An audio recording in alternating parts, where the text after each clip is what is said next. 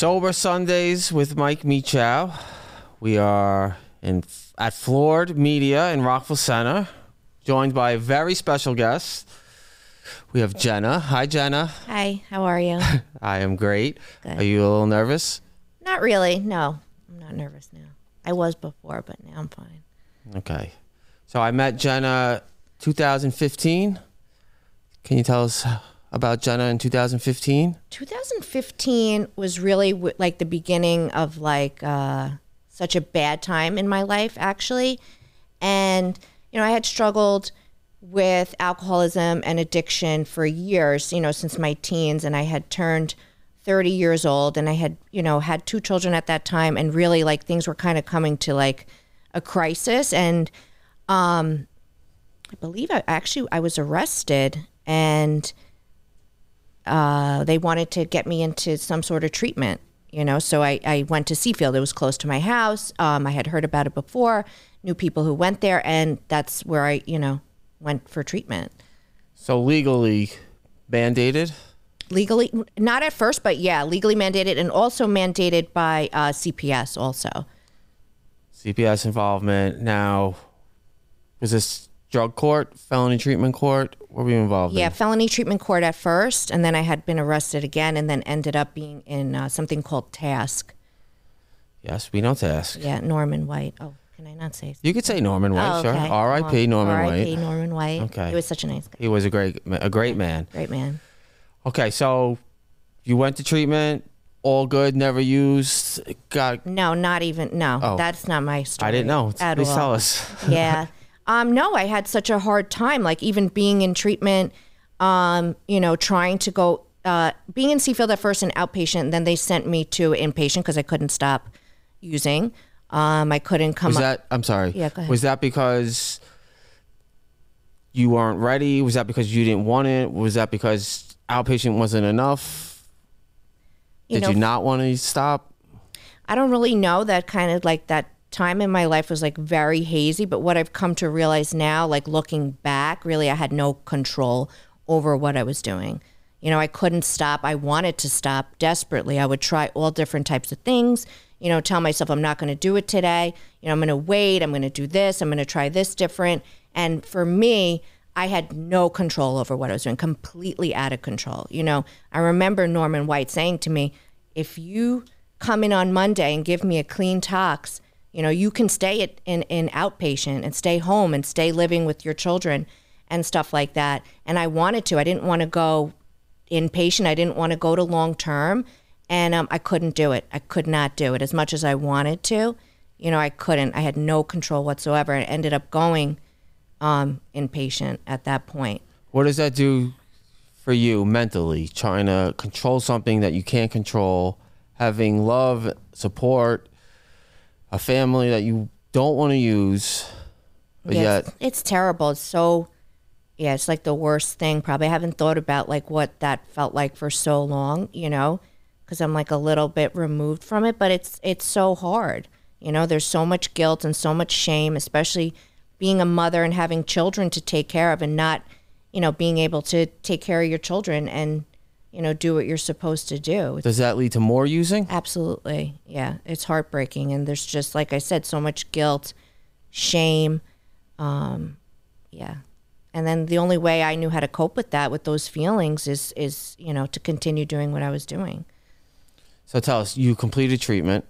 Yeah, eventually I ended up completing treatment because in my mind, the only way I needed to complete treatment, because I had signed a contract with felony treatment court that I was going to go upstate for 7 years for some of the charges that I had. And I really did not want to do that whatsoever. And, I had, Seafield, I knew if I had positive tox, they were going to, tell the court. Then I had gotten remanded. Then they tell the court had positive tox, I get remanded again, sent whatever, all over. So finally, after about maybe a year and a half of doing that type of thing, I realized the only way, really to stay out of jail, to stay at, outpatient, stay home, was to give clean toxes myself, actually, to do that. So I was going to... So you bought urines? No. Well, actually, it's so funny because this is terrible.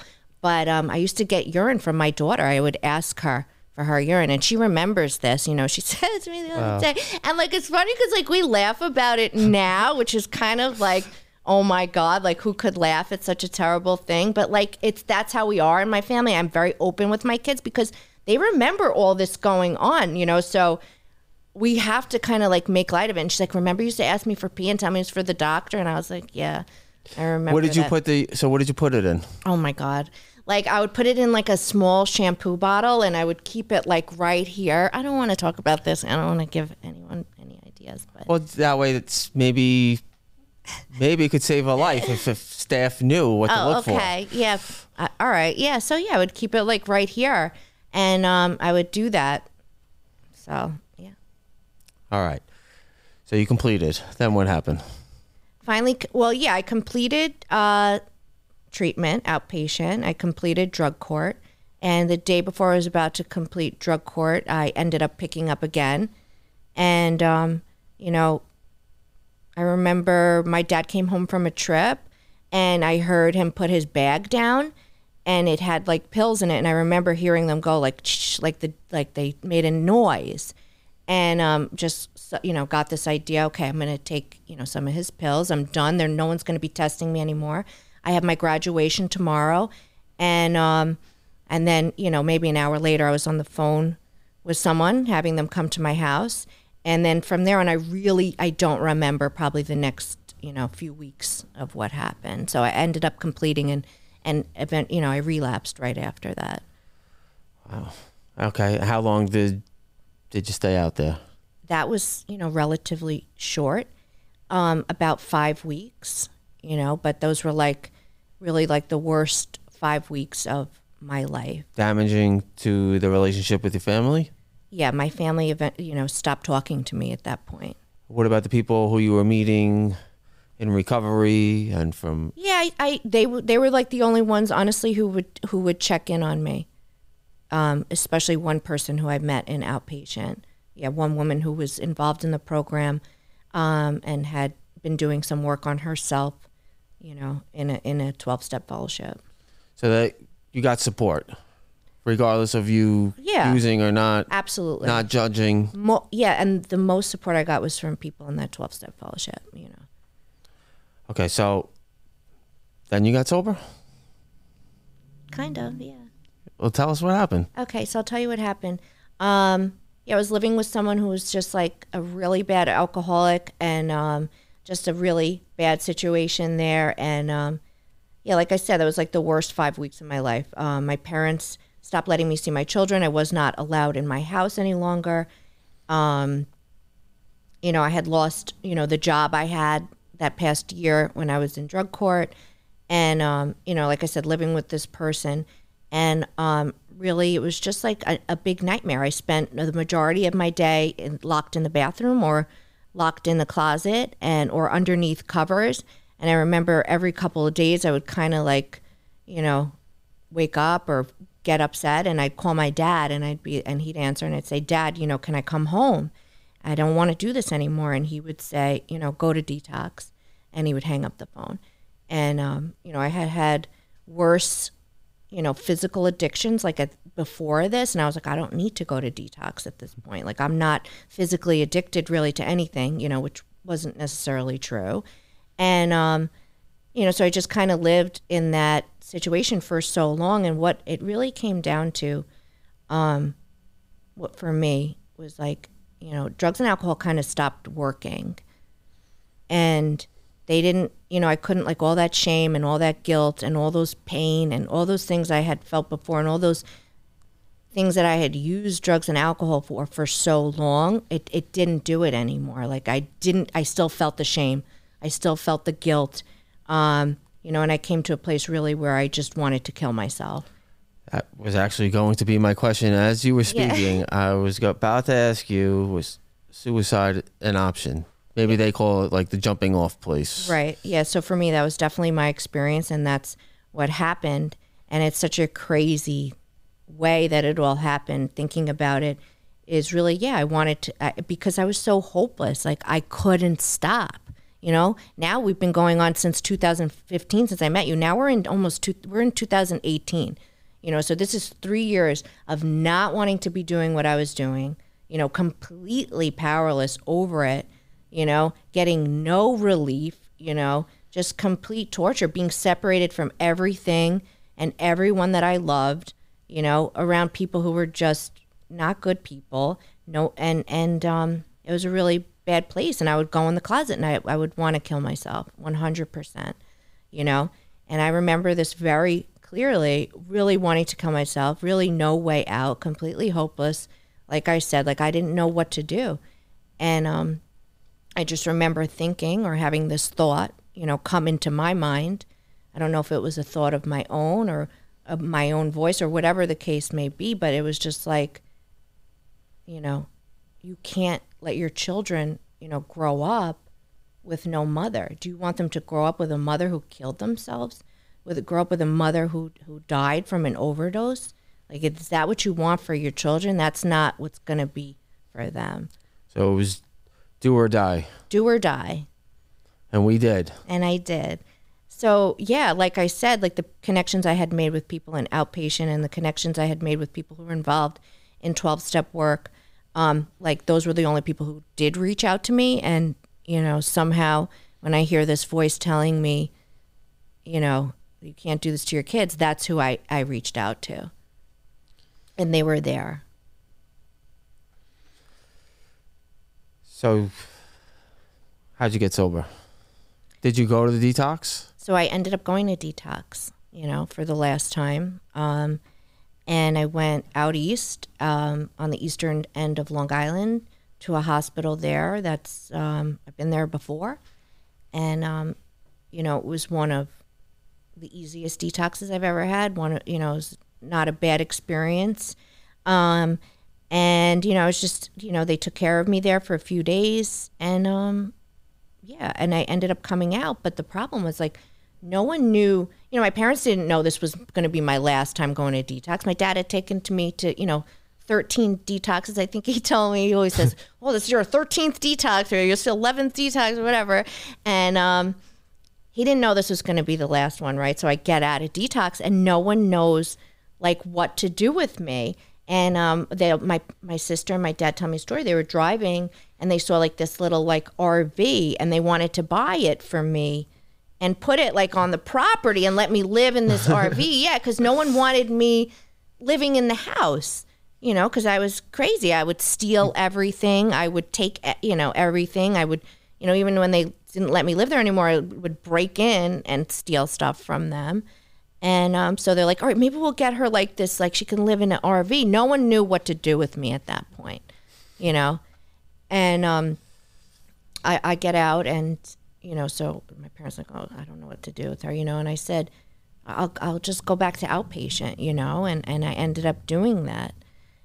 Do you think you got more out of the treatments and the detoxes and from the sober support because you were ready, because it was your time? Yeah, I didn't know what was going on at all, you know, but at the time. But honestly, I believe that it was my time. Like, that's what God wanted for me, you know. And I really knew in my heart, I knew, you know, that if I would continued on as I was going, I was going to die and I wasn't going to be able to, my kids were not going to have a mother anymore. And I knew that, you know, I really knew that. It was very clear to me. You know, drugs and alcohol stopped working and my only two choices were either kill yourself and die and leave your kids to grow up without a mom, or go accept some type of, like, help, spiritual help. And not even at that point, it wasn't even, I didn't even know it was spiritual help, but it was really, it was so basic. It was just do what someone else is telling you to do at this point. Take direction from someone else. Someone other than the thoughts in Jenna's head. Right. The I know, or okay, I've done that before. I know what I'm going to do. I know how to get sober. Like, no, I don't. The I knows and buts. Yeah. Stay away from. Right. So would you change anything? No. You wouldn't change anything? No, definitely not. No. It's so crazy. I feel bad for my parents. Like, they had to go through so much. And so did I, like, to really get to, like, this point. But I'm so grateful for all of it. So grateful. Every drink, every drug. Yeah. Served the purpose in the end. 100%. Yeah, because I know, like, in my heart that like I truly am like an alcoholic and I cannot, drink or do drugs ever, and I think everyone in my family, it's like abundantly clear to them as well. So Jenna, big reason is that you're here. Yeah. Sober woman. Yeah. 2 kids. How do you do it? I honestly believe like I don't know. I don't really do it. In my experience, like a big part of getting sober has been like, turning my life over to like a higher power and God. And through that, like God helps me do it. God, directs me and leads me and is in me and does all these things, for me. I put in the legwork, But how is it possible? You're raising 2 kids. I'm assuming you work. I work. You have friendships, relationships. I'm in school. Yeah. How is all this? How can somebody do all this? I don't know. It's not hard. It's not a struggle. I remember hearing you say that one time in a meeting, and I said, you know what? It's not. It's not a struggle at all. I wake up in the morning and I ask for help from God. And I wake up very early. I wake up at 6 o'clock every day. There's a lot to get done. But for me, from going from a place that I described to you of like such horrible feelings and wanting to die, the fact that I'm alive today and sitting here, like I do all these things like with enthusiasm. Like I'm so blessed. My son had his birthday party last night, and I paid for that party. And you were there. And I was there. I couldn't, and he had friends there too, and I never thought I could ever do any of that stuff. I'm so grateful that I'm able to do it. Do you think your kids are proud of you? Yeah, I think so. Yeah.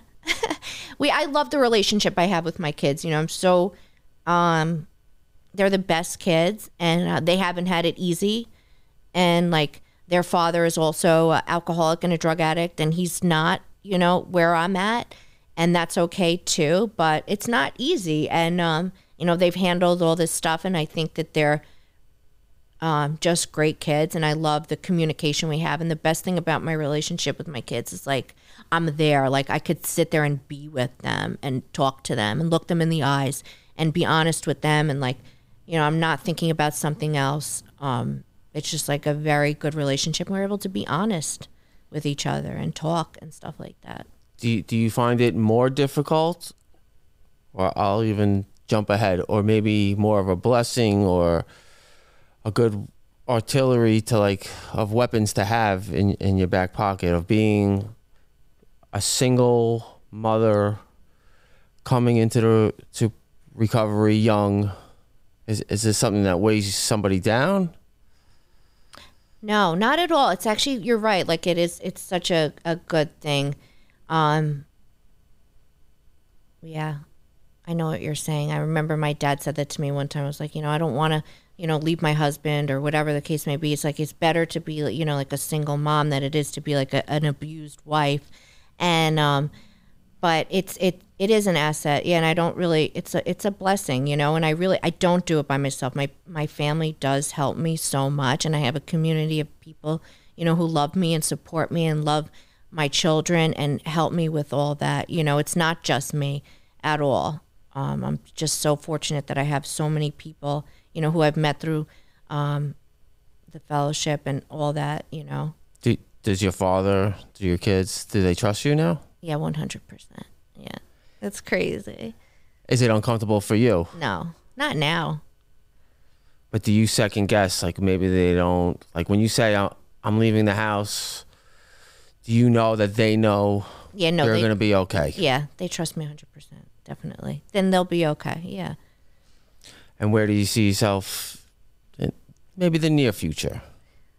Near future? I don't know. I don't really think about it. I always try to like keep stuff in the day and stuff like that, but I'm in school right now. And yeah, I just really want to try to help more people. That they can get better too. Because if I can do it, literally, anybody can. And I second that. Yeah. So I just feel as though, I really want to change kind of like my career and move in a direction where I can, serve the community and help other people. It sounds like you're going to school for a social worker. No. What are we trying to do? I'm actually in school for nursing right now. Very nice. Yeah, so. So Jenna, before you take us out, I was just telling you that I am very proud of you. Thank you.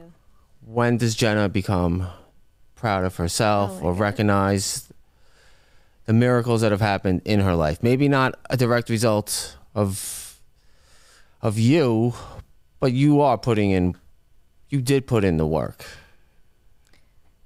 Yeah, I did. I don't know. It's really just, I think for me, like recognizing it as being able to, to show someone else how I did it too, and having enough confidence to know, this is really like the truth and this is how we get sober and this is what we do. And I'm going to show the next woman how to do it, and be available when someone walks in a room, and be that power of example and smile at that person and make them feel welcome and know that they're in the right place, and by texting people and checking in on them and women who are younger and who are going through a hard time, just to be nice to them and love them, and be there for them. That's really how I try to, model that confidence and that what has happened in my life, as I could show the next woman that they can do it too. And by doing that, by being kind and loving to them.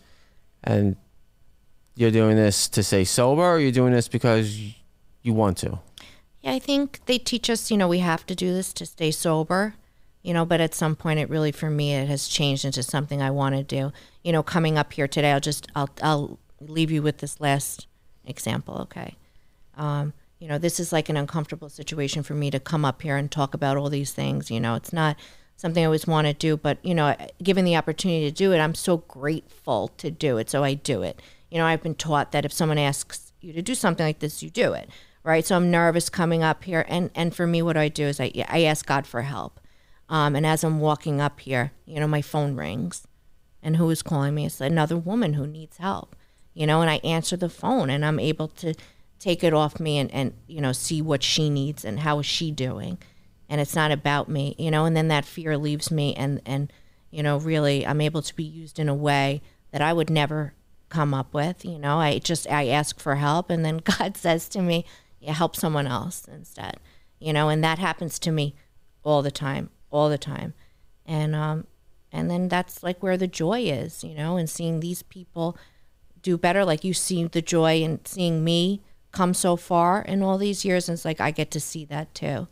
That was beautiful. Thank you. All right. That was an excellent way to end, Jenna. Okay. Thank you so much. Thank you.